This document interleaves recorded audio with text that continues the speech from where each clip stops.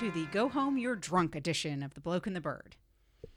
Okay. You try to tell me in all of the prep for this show that not almost every story we're going to talk about for the next hour is Go Home You're Drunk. Not every single story. A lot of the stories. The vast majority. Yeah. Okay. Now, I should tell our listeners that this is the second time we are actually recording this show. There was a technical glitch. It was an awesome show. It was phenomenal, and you will never. It won't even be in the archive somewhere, the unheard Yeah. show. But it opened when we first did it, talking about the weather. Mm-hmm. We live in Northeast Ohio, and we are experiencing Mother Nature is completely drunk. In the last 24 hours, we have had sunshine, rain, thunder, snow, accumulating snow, ice. We actually had all 4 seasons in one day. It really and truly was. It warmed up. It was nice, comfortable temperature after the rain went away. And then all of a sudden it got cold and we got snow. Yes. I might have mentioned that Michael should clear the driveway last night. He had choice 4-letter words that would end our clean rating. So apparently he was not in the mood. Well, it melted overnight. So there was that. It did. The driveway did. The grass didn't. Which is a little odd, snow melting overnight. But it's snowing again now as we talk. But we have closed the windows so that we won't have a running commentary of the how many seasons can we see in one day. So, given the fact that it's sucky outside, we have been entrenched for this entire weekend in all things motorsport. Essentially, and one of the other really good things, and we'll get to it a bit later, is between the time that we had originally recorded and we are now re-recording, there have been some fairly significant news stories that have broken. See, and that's why the technical difficulties are a blessing in disguise.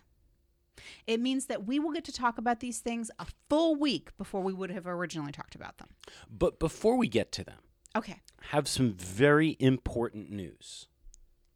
Excellent. I don't know if you heard that this late-breaking development has happened, but Azerbaijan has decided to scrap daylight savings time amid economic pressure. As Azerbaijan goes, so should the United States. Now, that wasn't where I was expecting you to go with that. I kind of figured, what the heck does this have to do with racing? But no, you decided to go some other way. This actually does have a very important impact on racing, and in particular on Formula One. Well, they were going to be a twilight race, right?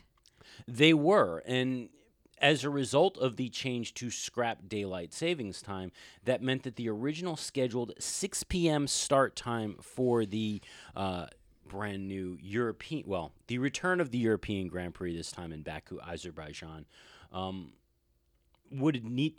had to have been changed because sunset would be happening at 8:14 p.m. Oh. So it would be too dark. So as a result, the start time has been moved up an hour to 5 p.m. local time. Okay. So that they can at least get far enough into the race that they won't have to worry about losing all the lights, since they're not setting up a lighted track for this. The track is not actually lit. You got to assume, though, that there's still going to be some pretty significant shadows and stuff. I mean, it is running through downtown Baku. True. So it could be interesting. And this is a narrow course, tight course, and a fast course. Yes, it should be. But please change your calendars to reflect the new start time of 5 p.m. Have you done that to our calendars yet? Because you know how I get when we don't have correct start times in our calendar system. No, I don't, because this is actually the first year that we've ever had correct start times in our calendar. You know something? The listening public did not need to know that. Well, they did. Anyway, I am morally opposed to daylight savings time, so therefore I think as Azerbaijan goes, so should the United States. I think some of our presidential candidates would have a problem with Azerbaijan setting national policy and initiatives for the U.S. They possibly should or could. But, you could also say, so goes Arizona. So should the That'd be a rest of the different. United That would be a States. different story. But, Indiana. no, there parts are of only Indiana. 2 counties, I believe, in Indiana that are still opposed to daylight savings. You know why we will not get daylight? Aren't there parts of Florida? No. Oh, no, that's right. It's just parts of Florida that are in a different time zone from the rest of Florida. That's all of Correct. Florida. They're in Central Time Zone. That's all it is. Okay. Yeah, no, it's only a couple of counties now in Indiana. The majority of the state is actually following daylight savings time, unlike Arizona as an entire state that denies its existence. As a protest. And I'm very agreeable to that plan. If it just wasn't so hot in Arizona, I would consider moving there as my own protest. Scorpions. That would be the other reason, possibly snakes. Well, we have snakes here. Yeah, but I can deny their existence here. Oh, is that it? Anyway, and the lack of snow and seasons yes. Well, you have in the mountains. hot season and you have dust season. Yeah, those are kind of like California seasons, where you have fire season. So moving on, Bernie has been talking a lot this week, and we've got some really good words from Bernie coming up. Okay, when I don't know if good do you words remember is the right answer. those old commercials when E.F. Hutton speaks, Yes. everyone listens? Yes. Sadly, when Bernie speaks, everyone grabs onto something hoping that it doesn't upset the apple cart. It is awful, some of the things that come out of that man's mouth. Well, the first thing that we got this week was Bernie has confirmed that there are at least 2 interested parties interested in purchasing CVC Capital's stake in Formula One management, and he does say that a sale price for the sport has been agreed to. It's expected to be somewhere between $6 to $7 billion. Sounds like a bargain, really. Well, especially since I think you're only getting about a 35% stake in the sport for that $6 to $7 billion. What would happen if Ferrari bought it? I don't think they would be allowed to. I think probably EU regulations would prevent them from even having that opportunity. Possibly, but that doesn't mean that Ferrari can't set up a shell corporation that would then purchase FOM. I think the EU would take a dim role. Keep in mind, part of the reason why why F1's management structure is the way it is because of EU antitrust regulations that forced the FIA to change their controlling stake. And they don't have a controlling stake in the sport anymore because of that. So for that same reason, I don't think Ferrari would get that opportunity. Possibly. Pat Simmons over at Williams has come out. He's a smart man. Speaking of Ferrari, he has complained that the model that Haas has taken to F1 to come into the sport of buying everything from Ferrari, he says that model could erode the status of the F1 constructors. I can see his point. I think you have to consider the source a little bit too, but I can see his point. I mean, it's a radical shift in the model. However, you cannot deny that becomes the right model for people able to enter the sport. Because if you don't give people the ability to enter the sport with a reasonable cost and a reasonable return on their investment, people aren't. And look at the last 3 teams that joined the sport. 2 out of the 3 aren't there, and one's barely holding on. Yeah, it's not just a matter of lowering the bar to enter the sport. It's lowering the bar to enter and actually be competitive as opposed to just being an obstruction on the track. Correct. Because truly, I think these new teams and these smaller teams that are nipping at the heels of the mid-pack that actually are competitive for points, they're good for the sport. They're very good for the sport. I mean, that's some of the best racing is sitting there in the middle of the pack where people are jockeying for advancement from the back to the mid, from the mid to the front. That's some really good drama around the sport. Now, I did say consider the source because Williams has a particular history about the value of the constructor within Formula One. They have a very big history when it comes to that, and exactly how much folks can purchase to come in. Yes, originally Frank Williams started with a car that he essentially purchased from another constructor and ran. That was his first car. But since then, he has been very big about grassroots development of and internal development of everything that they do. Now, they do believe that it's okay for some shared systems to be out there, and they should be, since Williams supplies a few very key components to Formula One cars. I believe like a good chunk of the ERS controlling systems is like Williams control systems. So, but Williams' position is also that it's one thing for these high dollar value items that have a minimal impact on the overall performance of the car, especially when everybody has them, as opposed to, the chassis. Well, if you think about it, think about the Haas model compared to the Williams model. Mm-hmm. They are almost in diametric opposites. The Haas model is, I'm going to buy everything I can possibly buy and make as little as humanly possible to get myself on the track. Mm-hmm. Williams takes the other side of that coin and says, I'm going to make everything I can possibly make and only buy the things that I can't manufacture myself. I mean, they're not making engines. They're buying a Mercedes engine. But they buy as little as humanly possible, and Haas is buying as much as humanly possible. And I think that that's where you see that diametric opposite. And if Haas winds up competing with Williams, I think that's where Pat Simmons is really concerned. And I don't think that they're there yet. I don't think that Haas is at the point where they're going to really be competing for third. No, I don't. I mean, yes, Haas is going to be the big story because they're going to do probably better than any startup team has done in the past, but still. And by the way, Gunther Steiner, he is the team principal for Haas F1. He came out in the run-up to this week's race and said that he believes that he's taking all of the criticism regarding how the team has stood up and everything that they have done as a compliment. because it's a sign that they have done something right. Because if everybody's complaining, then maybe you've done something right. And there's a good point there. I don't think the man's a stupid man. Well, you don't want to say if everybody is complaining, because that brings us to our next story. And we have heard this complaint many times before, but this week I think it carries some special significance. Special? Monisha Kaltenborn, team principal over at Sauber, has come out this week and said that the team's financial struggles show that there is a fundamental flaw in Formula One. Now, ordinarily, we would agree with this.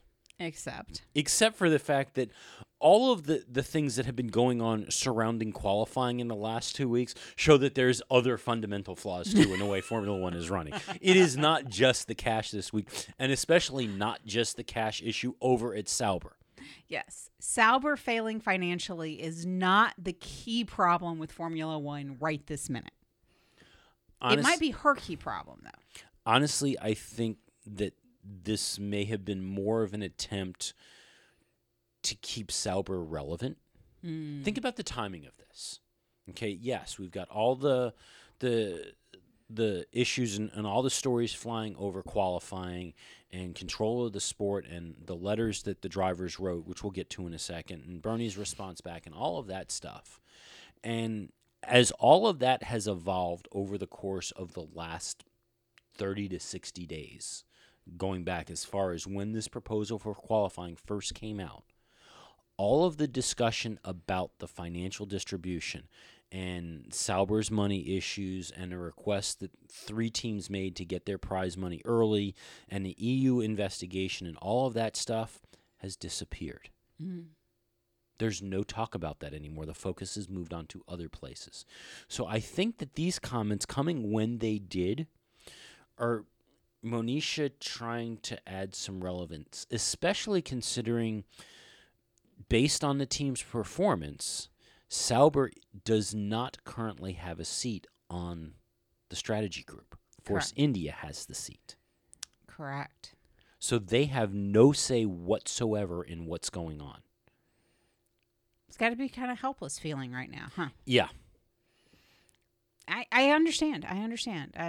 Certainly we don't hear a whole lot about Sauber these days anyway. I mean, other teams are outshining them, and even their publicity. That can't bode well with their advertisers and their sponsors. So as we know this week, or as we know last week, the drivers wrote a letter. They did write a letter. The Grand Prix Drivers Association wrote a letter partially prompted by the mess that has been qualifying, complaining about the governance of the sport and the management of the sport and the fact that nobody seems to be having a control, nobody seems to be having a plan. They have called the current structure obsolete, and a lot of other words as well, and have called for a change. To which Bernie, as we mentioned last week, also wrote a letter appearing to be in support of the driver's position. Now, we posited last week that Bernie's support was only because he wants that control. Right. And he's upset that he's not getting that control.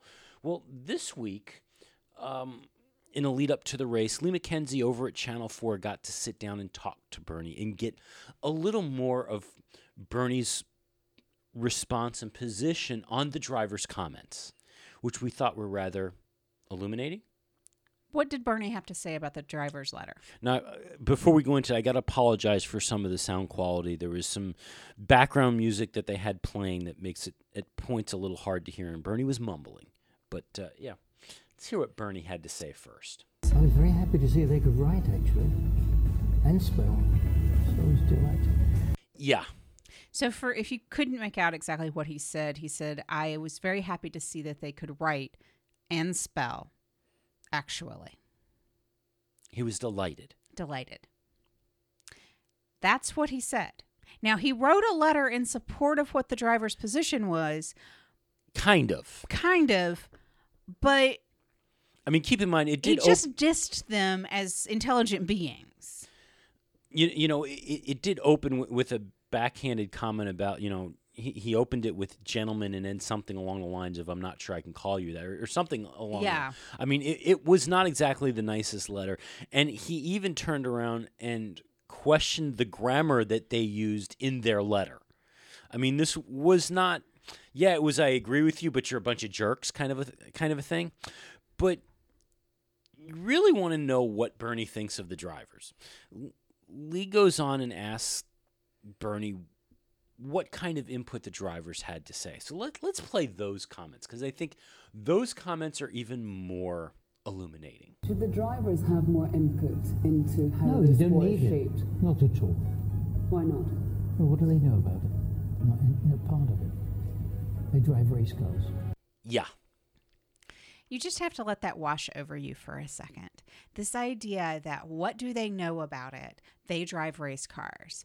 They obviously are not allowed in Bernie's world, in the world of Bernie, they're not allowed to have an opinion about the way the sport is run, about the sport that they give their lives for. Yeah, they don't know anything about that. No. Bernie's feeling is these guys are just the hired help. Exactly. So there's no opinion there.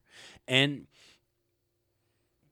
the BBC's 5 Live did an interview this past week on their podcast with Alex Wirtz, the president of the Grand Prix Drivers Association, who was one of the principal authors and signers of this letter. And at the time when I heard the question, my response was, well, my thought was, this is really kind of a stupid question. I don't think we're anywhere near that. But, and I think it was Tom Clarkson who had done the interview, had asked Alex if there was a chance that the drivers could strike over this. And Alex dismissed and said, we're not there. This isn't that kind of a situation. I think we're a long way off from anything like that even remotely happening. But the thing is, after hearing Bernie's comments right there and his dismissive view of them, I think now that's a whole lot more likely that something like that could happen. If he keeps up with this kind of an attitude, I could see the drivers turning around and saying, you know what, we're not playing this game. I could definitely see that. I could see the teams standing up and saying, we're not playing this game too. I mean, everybody's got a say in the way this thing is put together. And he's upset and he's playing like, I want to take my toys and go home. I mean, and Bernie's played that card too. Yeah. And that's the problem, is he thinks he's the only one that's going to be allowed to pick up his toys and go home. Yeah. And I don't think that plays out in the real world. Now, Charlie Whiting, of all people, has also come out and added his comments regarding the driver's letter. Mm-hmm. What Charlie had to say was, the drivers, in his mind, have an adequate amount of forums to make their feelings known, despite the recent satisfaction. He cites, what he says is, I don't think there needs to be more input from the drivers because what they've got is adequate. They've got many, many chances to talk about the rules with us. I honestly don't see how they could have much more. And of course, even at the F1 commission level, there is nothing to stop a driver asking their team principal to put their point across because all teams are on that commission, which I don't see that happening. So basically, you're going to go to your boss and say, hey, when you go to your boss to vote on this thing that's going to impact your business, make sure you point out my point of view. Well, from that perspective, I think that's no, unrealistic. I think that you aren't thinking about it sort of the right way. I think if the drivers were working together with their team principals and saying, this is the reason why I feel so strongly that XYZ should happen, if they have a compelling enough argument, their team principals should be listening to them and take that statement, that viewpoint under advisement in their own way, in their own carrying to the thing. It's like a representative government type of concept. Yes, but that's not their role. They're still their boss. I understand they're still their boss. The thing is, if you are the driver, the employee, and you're going to your boss and saying, boss, this rule change I don't like, it's not going to benefit me, but the boss's position is, actually, that rule change really benefits our team as an organization, either they're going to continue to go forth with that proposal, or that just as likely they're going to go, okay, if you don't like it, there are 18 other drivers that I have resumes for sitting on my desk who are more than happy to do the exact same. And, oh, by the way, they're willing to drive for less money than you. Well, I get that. But I think that if the driver has a compelling case, and in this case we're talking about qualifying, where the drivers and the team principals are actually in agreement. Yeah. So I think Charlie's point of, if your team principal, you have the voice with your team principal, you can tell them what you think. And any driver in the world should be able to go to Toto Wolff or Christian Horner and go, hey, on the grid, this is the way I think this would work, and this is why I don't think this is a great idea. And a team principal should hear them and explain either, yes, I agree with you, or I don't agree with you, and this is why it's good for the team, and be able to have that conversation. That doesn't have to happen in the rule-making structure. But the drivers do have representation. They should have a voice. They should have an ability to explain their position, because do not forget they sit on the front line. Well, I think arguably what would make better sense is that a representative of the Grand Prix Drivers Association should conceivably have a seat on either the F1 Commission or the strategy group, if not both. Now, the drivers can go to my understanding is the drivers can go to the strategy group meetings. Mm-hmm. And they hardly ever do. So you might as well. And that's one of the other things. And that's partially Charlie's point, is that he cites technical and sporting working group meetings as events to which a driver is always invited. He also says that there is also a seat on the FIA Circuits Commission for a Formula One driver, but attendance is not as high as one might like. He also goes on further to say that they do get the opportunity every single race weekend via the driver's briefing to sit and discuss whatever they want to. They don't just talk about what's happened on the track during the day, but they talk about all sorts of things. He says it's a perfect opportunity to discuss anything they wish. And he goes on to say, I'm always happy to talk with them. Had a meeting in Barcelona at the second preseason test, and as you know, quite a few drivers actually turned up for it, which was nice. He's taken drivers out to dinner to have further discussions. From Charlie's perspective, overall, when it comes to the things that fall under his purview, I think he's 100% right. The drivers have plenty of opportunities to provide input and feedback to him on the things that he has an impact on. They may not have the same kind of influence and information sharing with the other things that are outside of Charlie's world. And that's the thing, and that's what I think Charlie misses, is that the driver's letter isn't so much focused around what Charlie does in Charlie's things. It's focused around the other pieces of the structure and management and leadership of the sport. And that's not something that Charlie is involved in. So, yeah. Now, one of the drivers, because one of the things that we learned this week, and I didn't know this, is that not all of the current drivers on the grid are actually members of the Grand Prix Drivers Association. I kind of thought it was automatic. If you're on the grid, you're a member of the GPDA and you took part in everything. And turns out that's not the case. One of the drivers who is not a member of the GPDA, yet is in support of their actions, is Lewis Hamilton. I was a little surprised by that. I don't fully understand why he's not a member, but I'm sure that there's reasons. Now, Lewis came out and actually had some comments, and actually he did have some comments on qualifying and some of the other stuff, but the comment that I thought that was most notable this week was actually regarding the proposals coming for 2017 and all this talk of making cars that are 5 seconds a lot faster. Okay, that sounds like it'd be a great idea. It Faster does, cars is always better racing, right? But Lewis actually came out and said, faster cars aren't the answer here.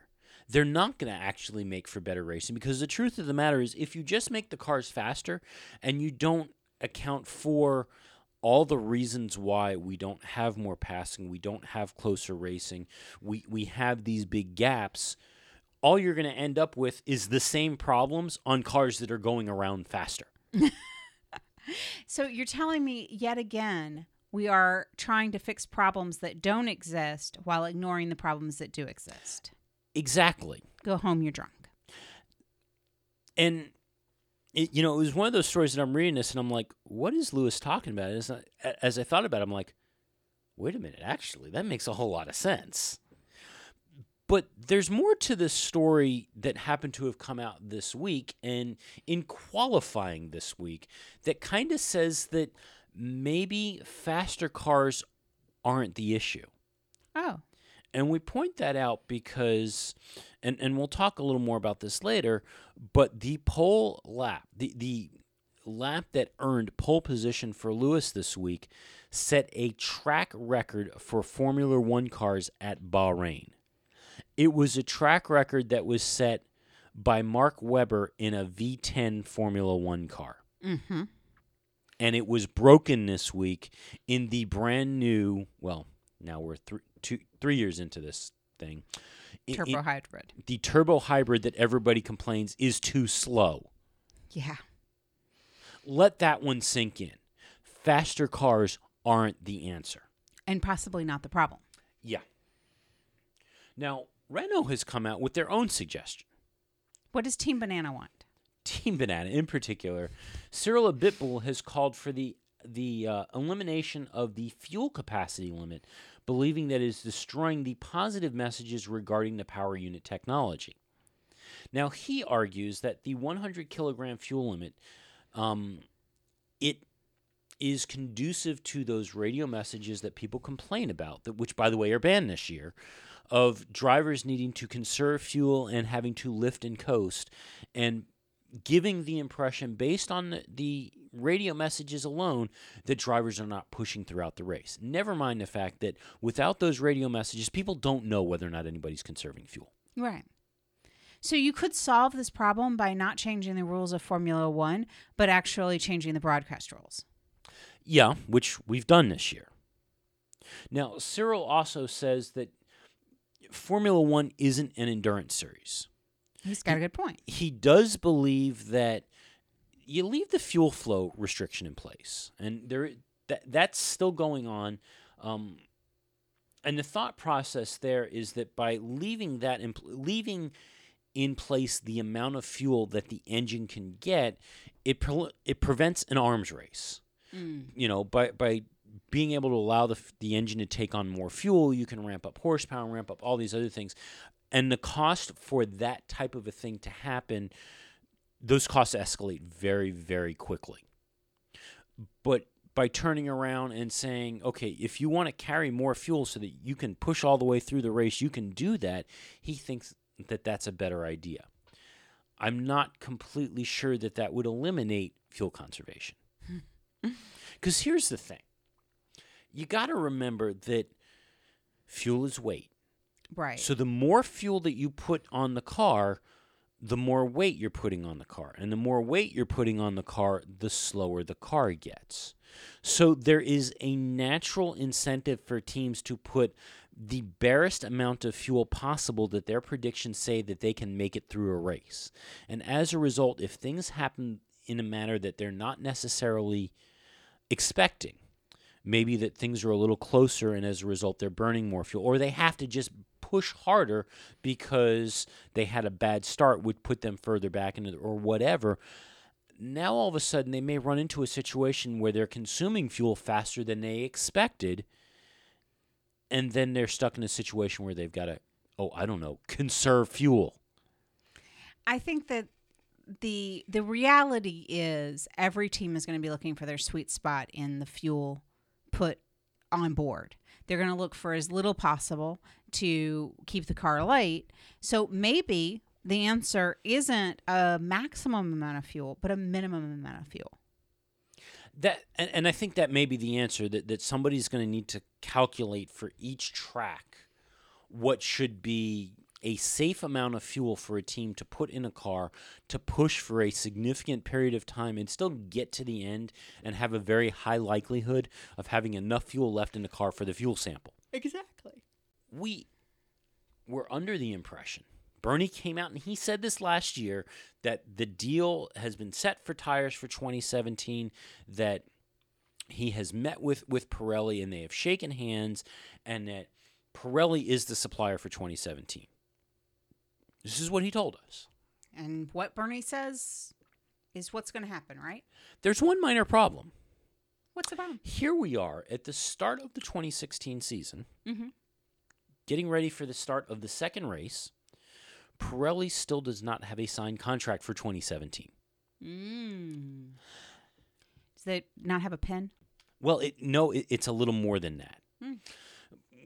Pirelli has been told specifically that they need to design different tires for this season. That's part of the rules change. So as a requirement, Pirelli has said, if you want us to design different tires and special tires that can accommodate what you're looking to do and meet the needs that you want, we have to be able to test. Okay, that makes perfect sense.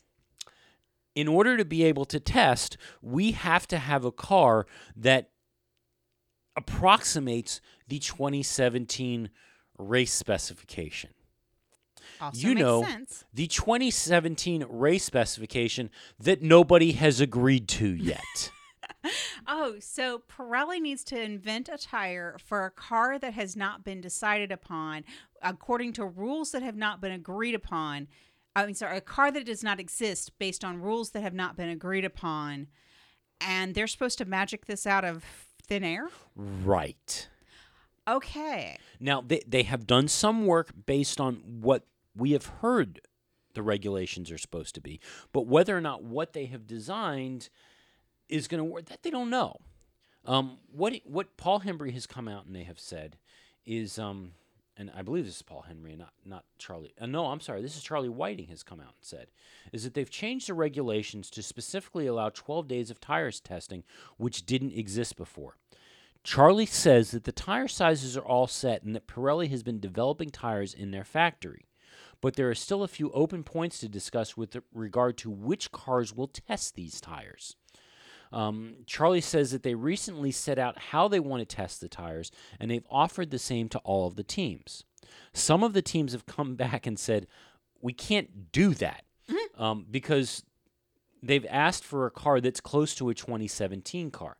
Now, typically, this would be done with a 2015 car with modified track and modified bodywork in order to provide the same level of downforce as expected to be seen in 2017. So it would be sort of a mule car. They've asked all the teams to see if they'd like to do that. Pirelli is offering a certain amount of money for each kilometer they do, so that's the offer. So now they're going through the offers to see who can provide what they feel they will need, and then they'll decide how many teams are able to do that or are willing to do that.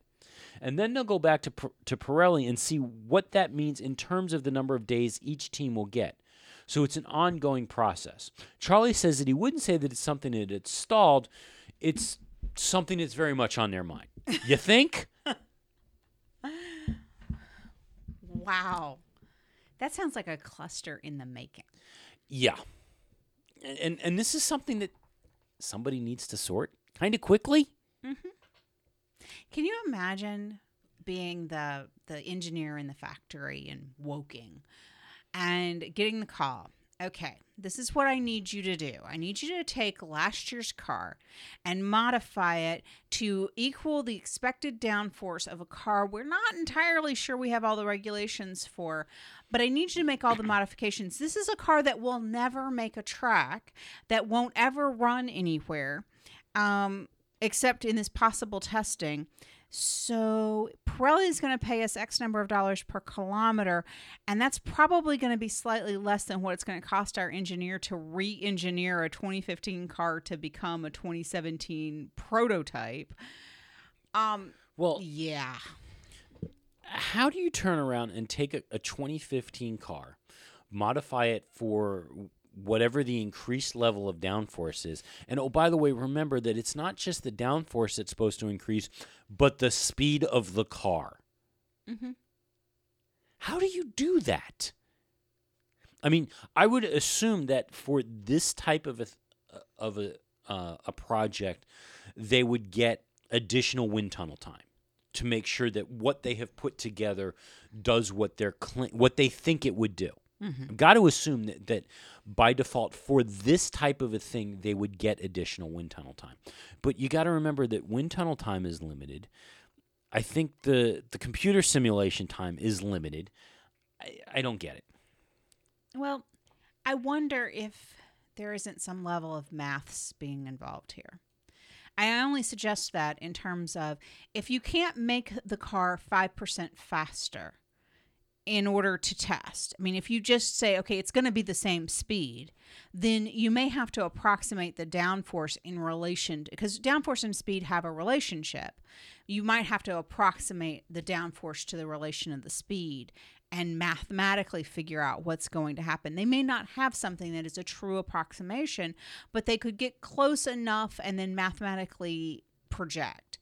And that's the best thing that's a computer simulation is going to do. I mean, that's the best you're going to get under these types of situations. But even that, you're still asking someone to produce something that will never get used based on rules that are not agreed on. Yeah. I mean, and it's the second race of the season. And yes, we have 21 races this season.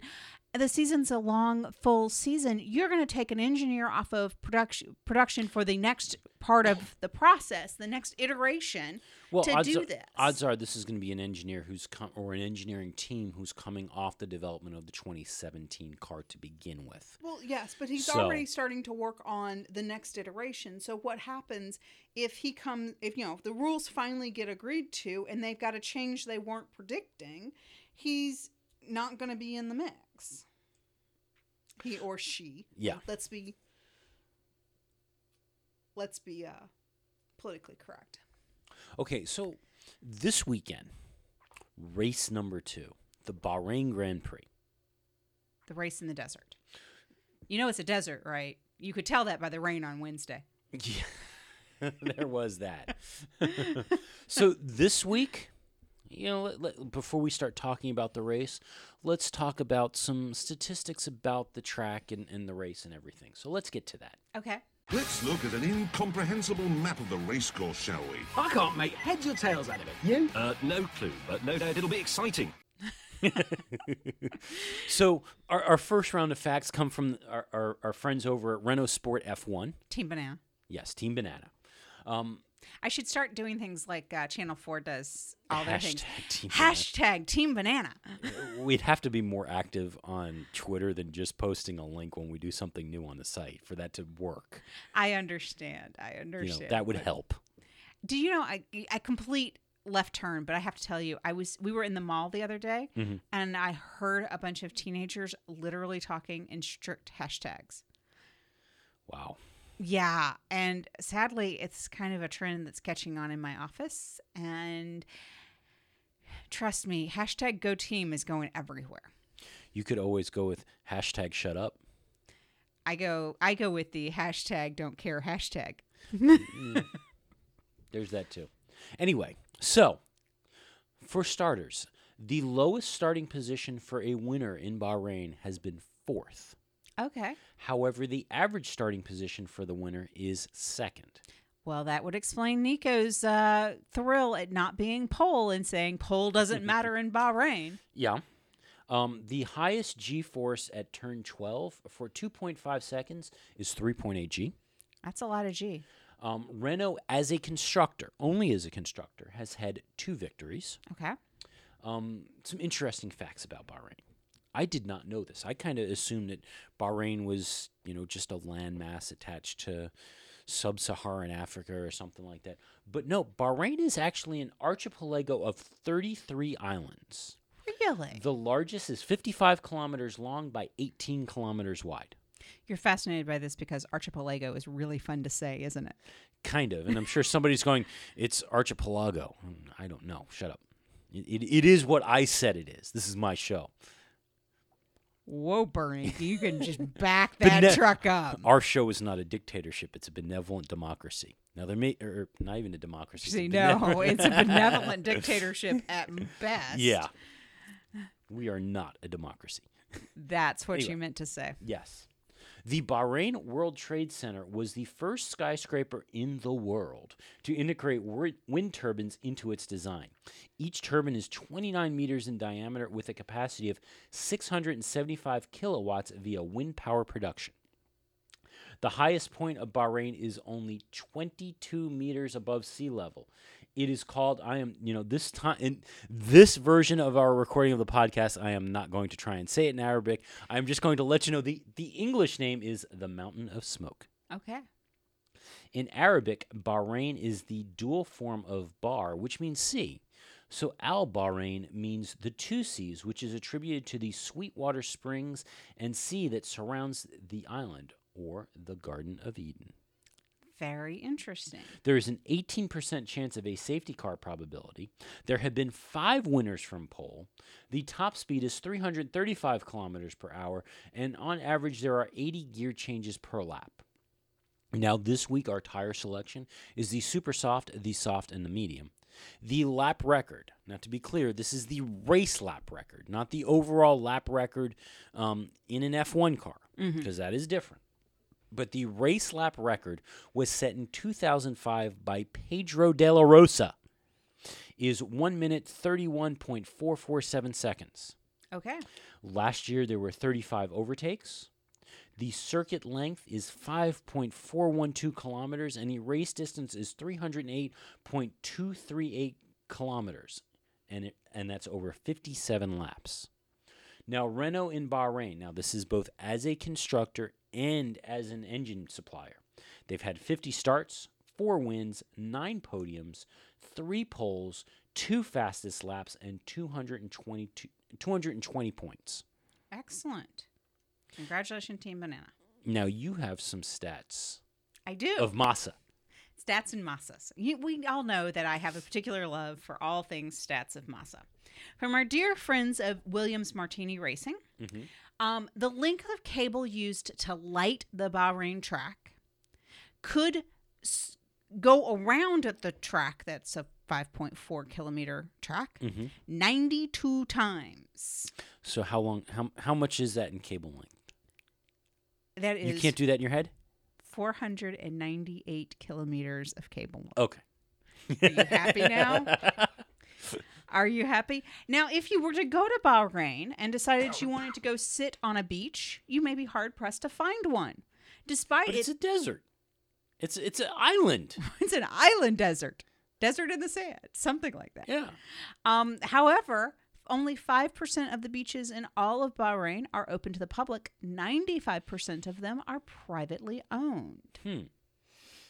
So, now, we should talk about Massa, because I do love my stats of Massa.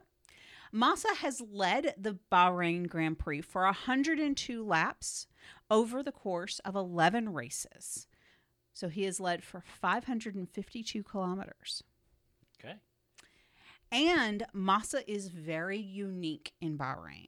He is one of only 3 drivers to have competed in every Bahrain Grand Prix. Do you know who the up other until this year? Do you know who the other 2 are? Well, judging by how long they have been in Formula One. Okay. So your senior statesmen of Formula One are Kimi Räikkönen. However, Kimi did have a gap in his career where he went to go race NASCAR and a few other series, WRC and a few other series. Correct. So Kimi's probably not it. Another one who has been around for quite a long time, Romain Grosjean, but he got kicked out of Formula One, I believe, by Renault, to go race in a junior series before he came back. So it's probably not him. Mark Webber's retired. Yep. He'd be a good thing. He probably was, but last year he would have been retired, not in the... Yeah. So what about his buddy Jenson Button? Yeah, I was going to say we'd leave Jenson Button. You got to go with Jenson, senior statesman that Sir Button is. And the other one who has been around a long time, and a matter of fact, has some Renault memories, would be one Fernando Alonso. You would be correct. Up until this year. Well, yeah. What is going on with Sir Fernando? Well, for starters... Is he concussed? I just need to know. No, at this point, we do not believe he is concussed. But for starters, and I guess when you think about it, and when I saw this article, I was like, well, duh. We got word that he would be getting a new engine after his big crash in Melbourne. Are you saying that none of the parts were salvageable? Well, as I look at this picture of the remnants of Fernando's car, where it's not really clear. I'm pretty sure that this is the rear end of the car, not the front end of the car, and the wheels are kind of twisted around each other. Mm-hmm. I'm pretty sure at this point, as I look at this again, that this is the rear of the car because I think the air intake is facing the other direction. You think? You're not think. sure. I'm not completely positive here. But there was not enough bits of the engine to be salvaged. So as a result, Fernando is down an engine, which is a big deal this year. Well, as it was last year when, McLaren used 92 engines last year in their allotment of 4. No, they had 5 last year. They had 5 last year? Yeah, this year they they're still down used to 4. 92 of them. Yeah. I'm pretty sure that's more engines than they had races, practice sessions, and qualifying sessions. But I say they used 92. So this is one race, one engine, continuing the McLaren counting system. Now, since you've only got 4, preserving your engines are a big deal, and trying to salvage them whenever possible is a big deal. And Ferrari demonstrated this week that just because fire comes shooting out of the airbox of your driver's engine does not mean you have to write off that engine. Apparently, they are able to salvage Kimi's engine that caught fire in the Melbourne race. So he is not down an engine. This is a question I have, and this is one I think is probably unanswerable from you. But how much of the... I can make up an answer. Well, I'm sure you will. How much of the engine can be replaced before it's considered an engine replacement? I mean, people rebuild engines all the time for other cars outside of Formula One. How much do you have to have that is salvageable? So my question is, can you replace 50% of the engine? And 74.6%. And you pulled that number out of body parts, didn't you? I did, but I sounded confident, which meant it's good as being right. It may be totally made up, but I'm confident. I'm glad you are confident in your lie. But I think this is an important question, not one that we actually have to answer, but an important thought process.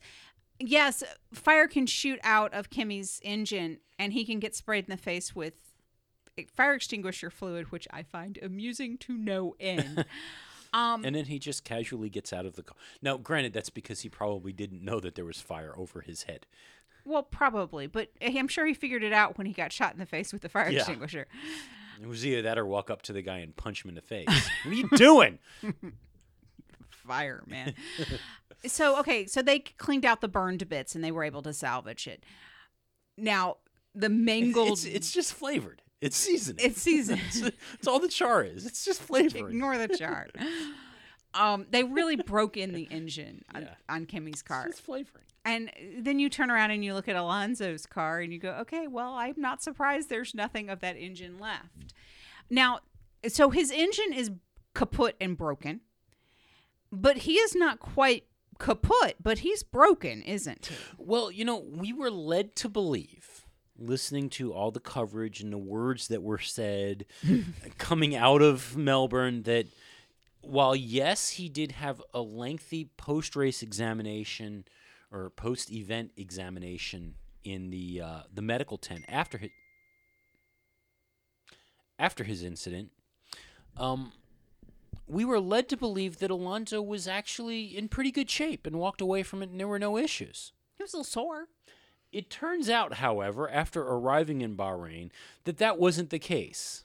No, apparently he had many fractured ribs and had a punctured lung. Yeah. Now, I think that this might bode the, race car drivers feel no pain, their superpowers and such like that. I also think that one of my favorite lines that Alonso said was why he popped out of the car as fast as he did when he stopped rolling. And I got to stop for a second and tell you what his description of the accident was. I saw dust, then I saw ground, then sky, then ground, then sky, then I stopped. I love that description. That was all Alonso knows of his crash. Dust, ground, sky, crashed. Anyway, he popped out of the car really quickly, and he said that the reason he did was because he knew his mother was watching and she'd be worried. What a good son he is. But I'm wondering if some of that bravado is also why we got so many early reports that he's okay. And now we get all the way to getting checked out for the race. And he's got fractured ribs and a punctured lung and some pneumothorax, something or others. Which, I can understand the FIA going, yeah, dude, you shouldn't be racing like this. Don't care how well you think you feel. 3.2 Gs being sustained at any point on some fractured ribs, not good for you. Yeah. We're here to protect you. We're here to protect you from yourself. Now, how did Alonso think that he was going to make it through the race with his fractured ribs? But before you even get to that, he came out at the Thursday press conference and he expressed his feelings on the situation. He said, I'm a bit disappointed, obviously. We want to race. We are competitive drivers, and we like competition and love the sport. So when you come here and you cannot even try, it is always sad. It is understandable, and I respect the decision. I tried until the last moment to be able to race and at least to try in the practice. There has been some painful days with some pain at home, but I was ready to go through this pain in the car and make sure I could race. At the end of the day, the pain is manageable if you don't think too much and the adrenaline of driving. There are some other risks the doctors think about. It's a risk factor, I understand, and to minimize everything is the logical thing. I'm a little bit sad for that, but it's the only way to go. So his pain management plan was to not think about it and adrenaline. Yes, because it is so easy when you get into a Formula One, and yes, admittedly, we haven't driven a Formula One car, but from what we have heard about, the drivers needing to get the radio messages back because it is so complex, it is now so easy, Fernando, to just hop into a Formula One car and take off and drive and hit that start without thinking. Really?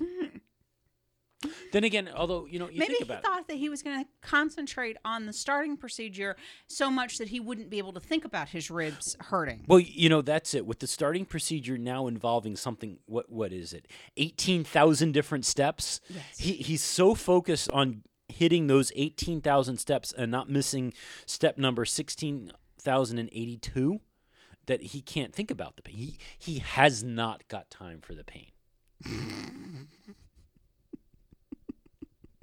He hasn't got time for the pain. That's what it. That's what it. Now, thankfully, the doctors are like, dude, no. No. No, because those fractured ribs under 3.2 Gs sustained for a couple of seconds could become actually broken ribs. And again, the doctors are there to protect Alonso from Alonso. Now, seems like we're well and good. We can move on and everything's set. But Ron Dennis came out. And he's concussed. No, Ron has not said that.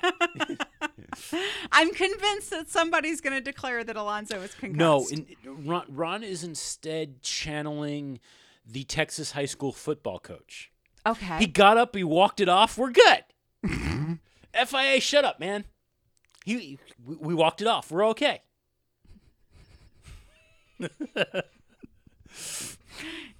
You're bleeding from your eyeballs, but you're walk okay. It off, man. Walk it off. So what did Ron have to say? Ron, he's not real happy. Ron thinks that the FIA needs to butt out. Oh. Ron's position, he says that 2 sets of doctors in Spain had cleared Fernando to drive and fly. So we were surprised to get a different interpretation here. We got through yesterday. Fernando was feeling aggrieved that he felt so good that he wanted to drive. Yeah, that's right. He was aggrieved, despite what Fernando just said. Yeah. He was aggrieved. So we approached the FIA and said if we had a new scan taken this morning, and this would be Saturday, so the first scan was taken on Thursday. He said, if we had a new scan taken this morning and this scan supported the position of the doctor 5 days later, would they then permit him to drive? They said, no, it doesn't matter what the scan showed. He would not be permitted to drive. Because his ribs are going to magically heal in 2 days? Well, Ron argues that the teams are best placed to judge their drivers' fitness. In virtually every team sport in the world, the fitness of the athlete, the football player, the ice hockey player, the skier is determined by the team. Not to be able to reevaluate the situation this morning, I didn't feel was very appropriate. I don't think it's an FIA issue, to be honest. I think specialists are there. We go to the world's experts for opinions. We're not going to general practitioners. We're going to experts in their specific field. I don't think the FIA has the ability to field every single expert that's appropriate. So basically, he says that the FIA doesn't know what the hell they're talking about, and they should butt out. He walked it off, man. He's good. Because, yes, in 2 days, that scan that showed that he still had a punctured lung and fractured ribs, in 2 days, I hate to disappoint you, Ron, they weren't going away. Well, they might have gotten better. They might have gotten better, but they're not going away. I mean, at some point, he could have 2 scans 2 days apart and go from fractured ribs to not fractured ribs, because at some point he will be 2 days away from having repaired ribs. However, the multitude of things that I should mention is that, of course, the team and their adrenaline junkie drivers should totally be in charge of determining fitness for the ability to drive after a massive crash like that. Yeah, they should totally be able to determine whether or not they could take on more adrenaline and block out the pain with an 18-step starting procedure. Well, Fernando also said that he's not even sure he's going to get cleared to race in China. So this is fairly significant. But Ron went on. It gets better. Ron went on. Ron needs to shut up sometimes. He says, the question is, would Fernando have been a danger to other drivers? If you've got a cracked rib and you want to drive with it, it's your business. It all becomes subjective, and that's the bit I don't like. Yes, if you have a cracked rib and you want to go and hop in your Toyota Tercel and go driving down the freeway, absolutely, it's your business. But if you have a cracked rib and you want to get in a Formula One car and go driving at 200 plus kilometers an hour and take on multiple G's for 2 straight hours, and that pain is quite possibly very distracting to what you're doing, I'm thinking it's more than just your business. The problem is, if he hits that 3G turn and those fractured ribs become broken ribs or cracked ribs, punctures a lung, and he spins out because he's passed out from the pain. Because, adrenaline won't stop you from passing out from the pain. Yeah. He passes out from the pain. He spins out. He causes a 7-car collision. He could possibly kill someone. Or even worse than that, he spins out, goes into the wall over by the grandstands, and parts of that car go flying into the grandstands and spectators get injured. Mm-hmm. This is bad, bad stuff. Right. So, no, I'm sorry, Ron Dennis, shut up. Yeah. And if you have a passed out driver inside of a car that could possibly catch on fire, yeah, he can't get himself out at that point. Well, no, then everybody will just question as to whether or not the halo is appropriate. Yeah. Moving on. Okay. So this was a story that when I saw this the beginning of the week, I was like, well, it's been a while since somebody at McLaren's come forward and put some bravado about their performance. You wanted to mock this story at the beginning of the week. I really did, because admittedly, while McLaren has done better, they're still not where you would expect McLaren to be. They're out of place, yes. But Eric Boulier came forward and said that the car hasn't met its potential yet, and that they expect that things to get much, much better. And when I first read this, I'm like, yeah, okay, so you're this far from calling for podiums at the end of the season again, and we know where that's going to go.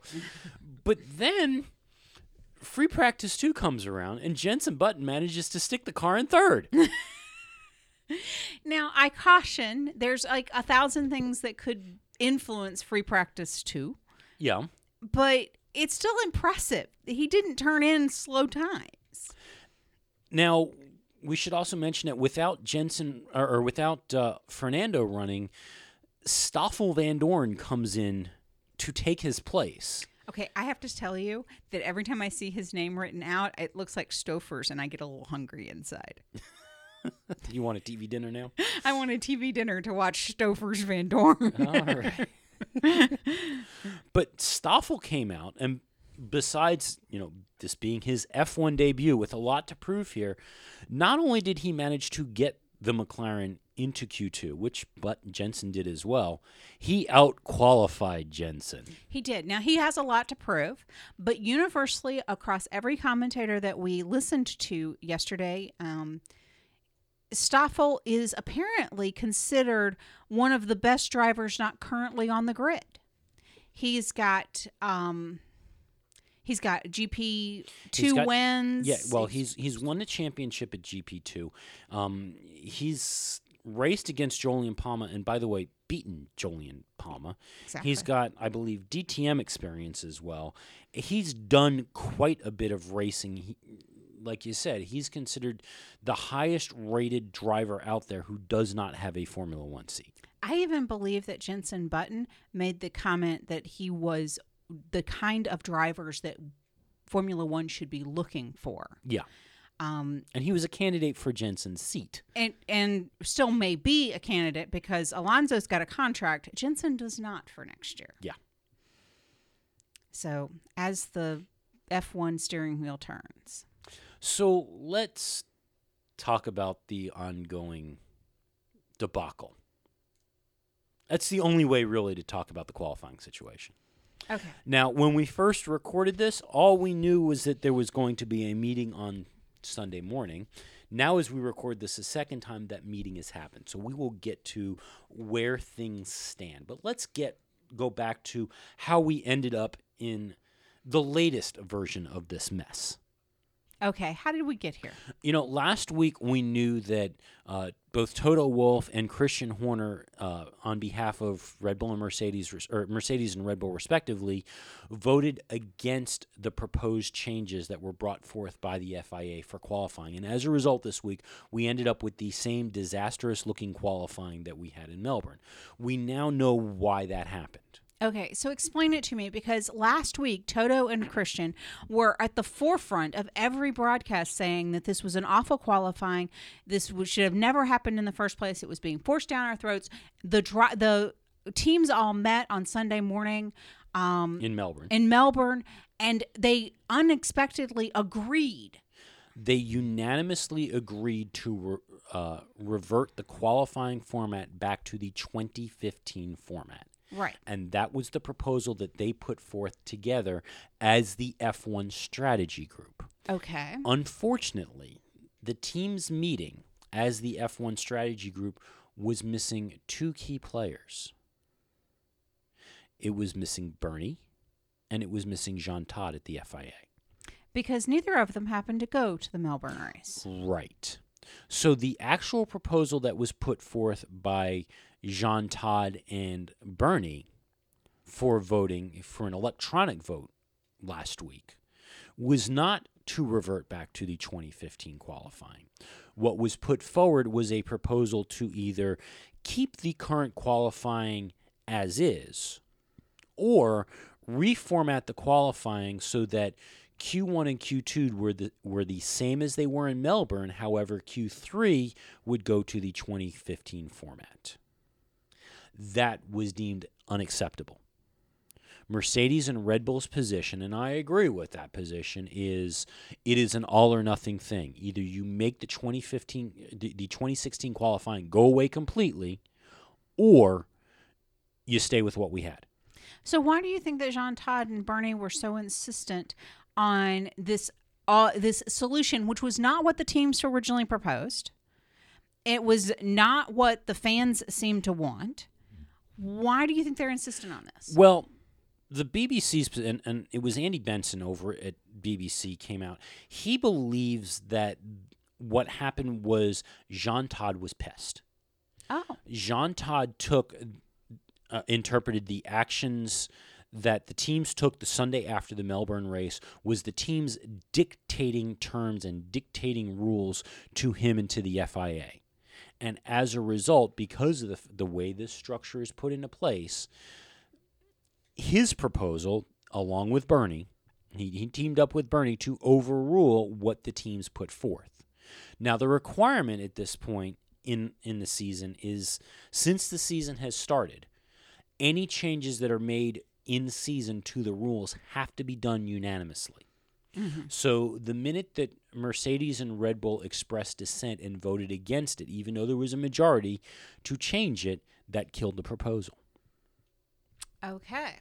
So we've got some more words from Bernie on this. And actually, you know what? Before we get to the words on that, I should also mention that the drivers have come out and said that they were completely stunned by this U-turn. They expected everything to get reverted. They expected what the teams were pushing to go through. They supported the reverting to the 2015 thing. So for this to happen, they were caught by surprise by it. Oh, yeah. So now let's have some words from Bernie. Bernie met with Eddie Jordan this week to discuss a variety of topics, but the main one of interest was truly how we got here. Okay. So let's hear what Bernie and Eddie had to talk about. Tell me how we arrived at this qualifying We have in what Australia. we call now, which actually I was the idiot that put it together, a strategy group, where there's 6 votes for the FIA, 6 votes for us as commercial rights holder, and the teams have 6 votes. And amongst many, many things that were on an agenda for discussion, this was one of them. And I think it was the FIA that put this forward. And I think all of us, well, certainly the teams, were concerned that maybe I would campaign on 1 or 2 things that I wanted. And they thought we'd better to take this because it seems harmless compared to what could happen. Of all the things that didn't need changing, was the qualifying. Has been good for a long while. Fantastic. A lot of this was a problem with the teams, not the qualifying. And maybe we shouldn't dump it now. What, the new one? Yeah, the one we're The running. knockout system. Have a look at it and see how it works. Try it another way. It's a prototype. We ought to try and see. We will be running. The teams should learn how it works. So if we stay the same format as us, I think we should. as Australia, Yeah, I you think will we be should. talking to the teams that it's compulsory for them to continue. We have to get FIA, us, and the teams to agree to change it. So it won't happen. There was a lot packed into that. Okay. So did you hear the part that Bernie said that when they met, this was the qualifying change was a proposal from the FIA, and the teams felt that they could take this as opposed to some of the other changes Bernie wanted to make. Yeah. And I wrote an article on the website. You can go check it out, of the proposals that Bernie is floating as replacements. One is success time ballast, where basically if you win a race, that the next qualifying, you get a time penalty. And talked about on this in the article what my views of that are. We don't agree with it. We think it's a terrible, terrible, terrible, terrible idea.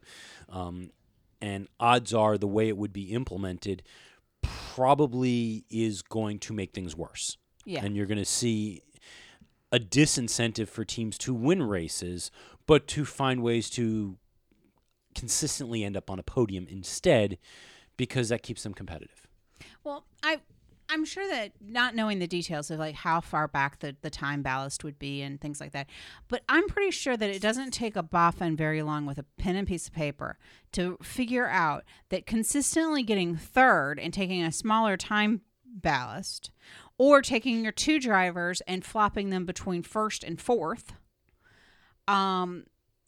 each race. If they could consistently get first and fourth each race, you could win the constructors, and you could actually wind up with somebody winning the drivers' championship who never ranked higher than third on the podium. Yeah. I mean, if there's enough consistency there on the podium, that is absolutely what could happen. And keep in mind, the whole goal of the theory behind the goal of this is to increase passing on the track. You're going to put your best drivers in the mid-pack so that they would have to fight their way to the front, except for the one problem that the one thing that they are not addressing with any of the rules is the fact that the aero is so sensitive on these cars that they can't get close enough to pass. Well, it's not just the passing on the track. It's also because Bernie wants to do whatever he can to make sure that the title isn't decided until the last race of the season. That's why we had the double points and why we had all these, some of these other things that he has put forth.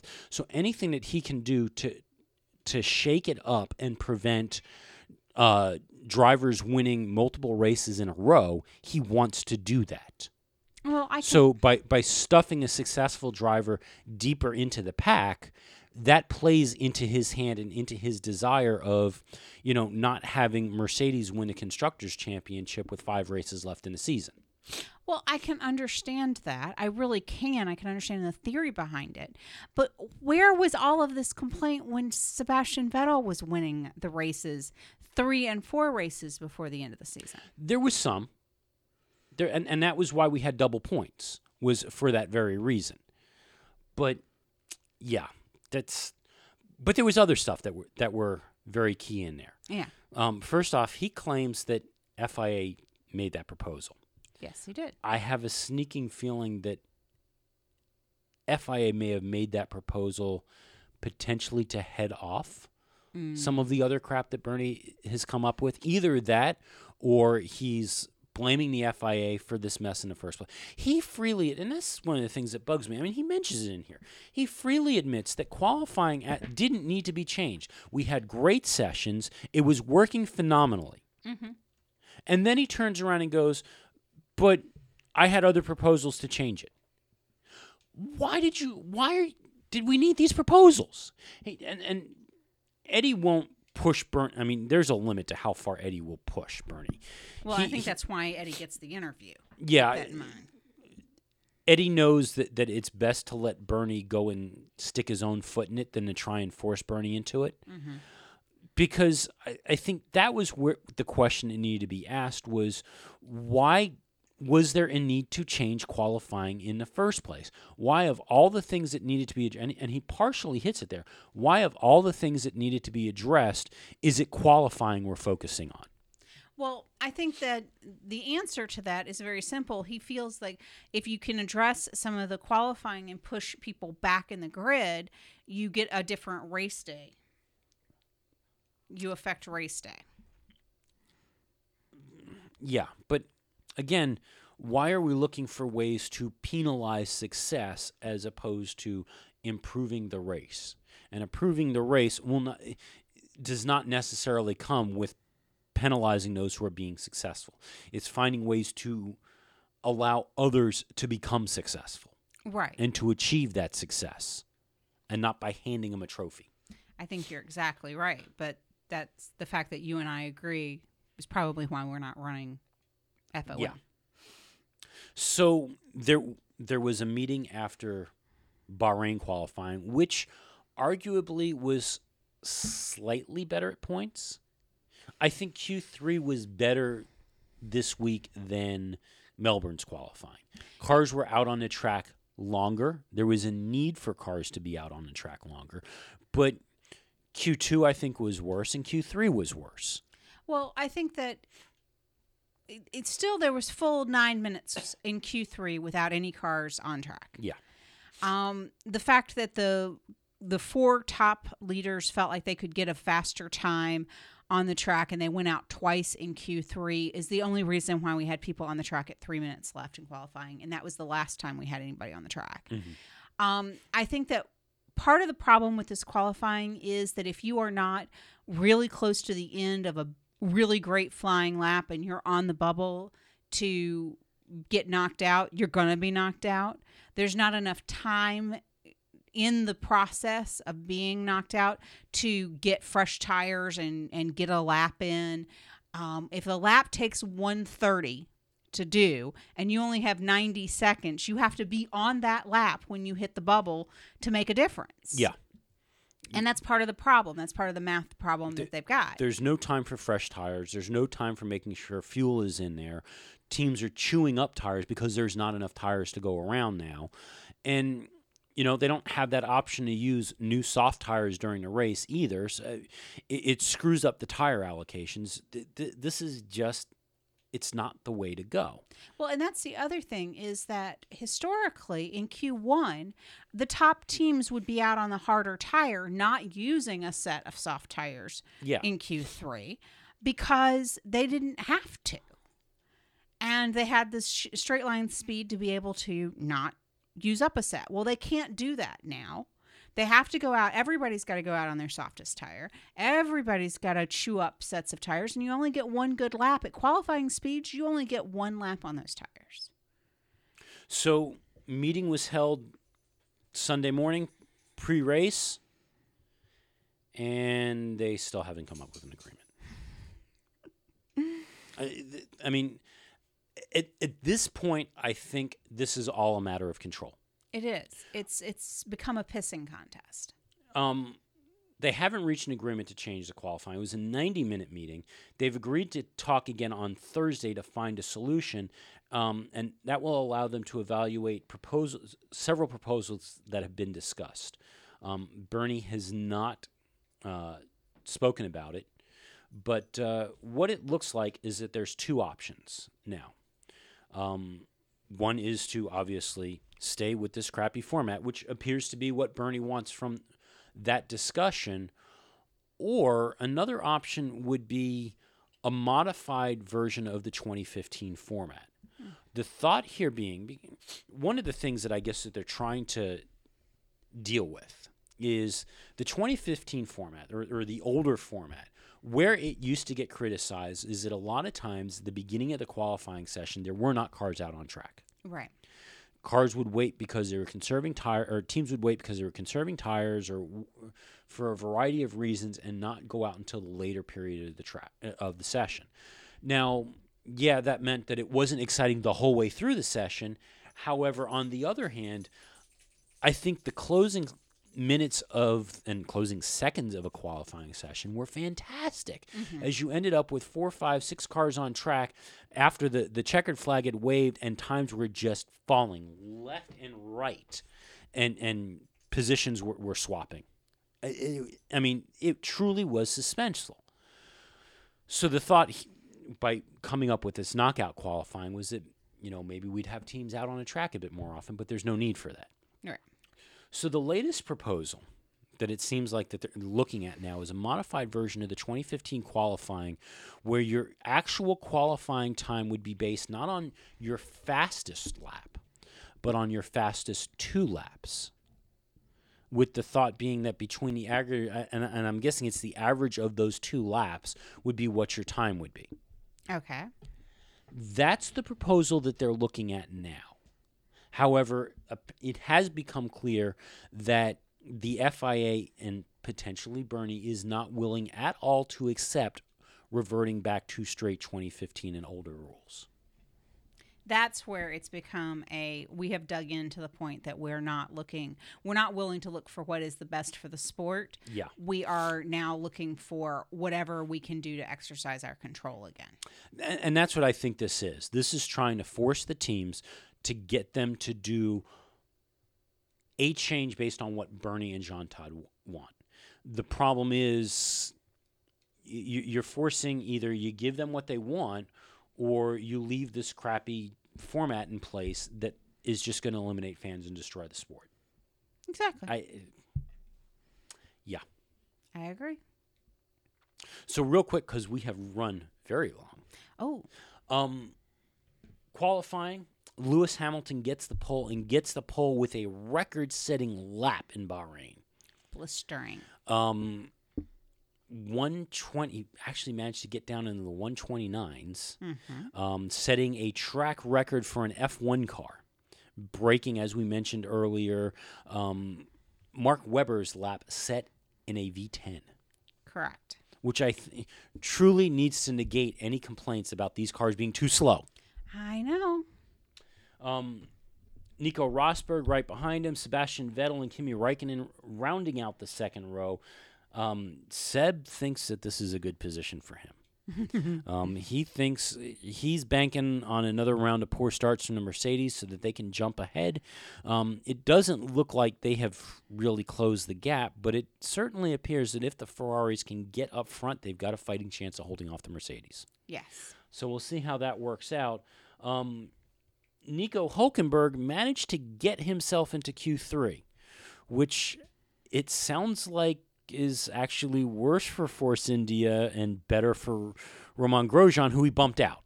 Right, because the difference between being 8th and 9th is that you get to pick the tires you start on if you don't make it into Q3. As opposed to using your Q3 tires. Right. So the goal was for Nico Hülkenberg to make P9, but he went a little too fast and made P8. Yeah, so this actually works out a little better for Romain Grosjean and his Haas. Correct. Now, back to my dear friend Massa and our Williams boys. Mm-hmm. They are sitting at P6 and P7. Yep. And Daniel Ricciardo, despite what Red Bull wanted us to think and them setting expectations rather low, put the car in 5th. The Toro Rossos are nowhere to be seen. Yes. Now, granted, this is a race that Toro Rosso has not ever scored a single point in. Ever. In the history of Toro Rosso, they haven't scored a point. But as it stands right now, Daniel Ricciardo is performing much better with his Tag Heuer-branded Renault engine than anybody ever expected. Oh, go Danny. So, with that, like I said, we're running long. We haven't seen the race yet. We did watch IndyCar around an oval. Short oval at that. Yeah. We have opinions and views, and we're going to talk about that a little bit more next week when it's an off week for F1 and we have time to talk about Indy a little bit. We have thoughts. I will just leave it at we have thoughts, but we did watch the race. I will freely admit, and this will be the tease for listening to next week, we didn't think it was going to be it did not turn out to be as boring as we thought it was going to be. Yeah, it was better than we expected. It wasn't a great race, but it was okay. We want to hear from you. Leave us a comment over either on the Facebook page, in the show notes over at blokeandabird.com, or even at the post I wrote over at blokeandabird.com. What you think of the qualifying situation and what the end result is going to be, what they're trying to do. We want to hear what everybody else thinks. And is this really about to be the death of F1, or is something else going to happen here? But other than that, I think it's time to cue Barbie. We are so glad you came. Bye-bye.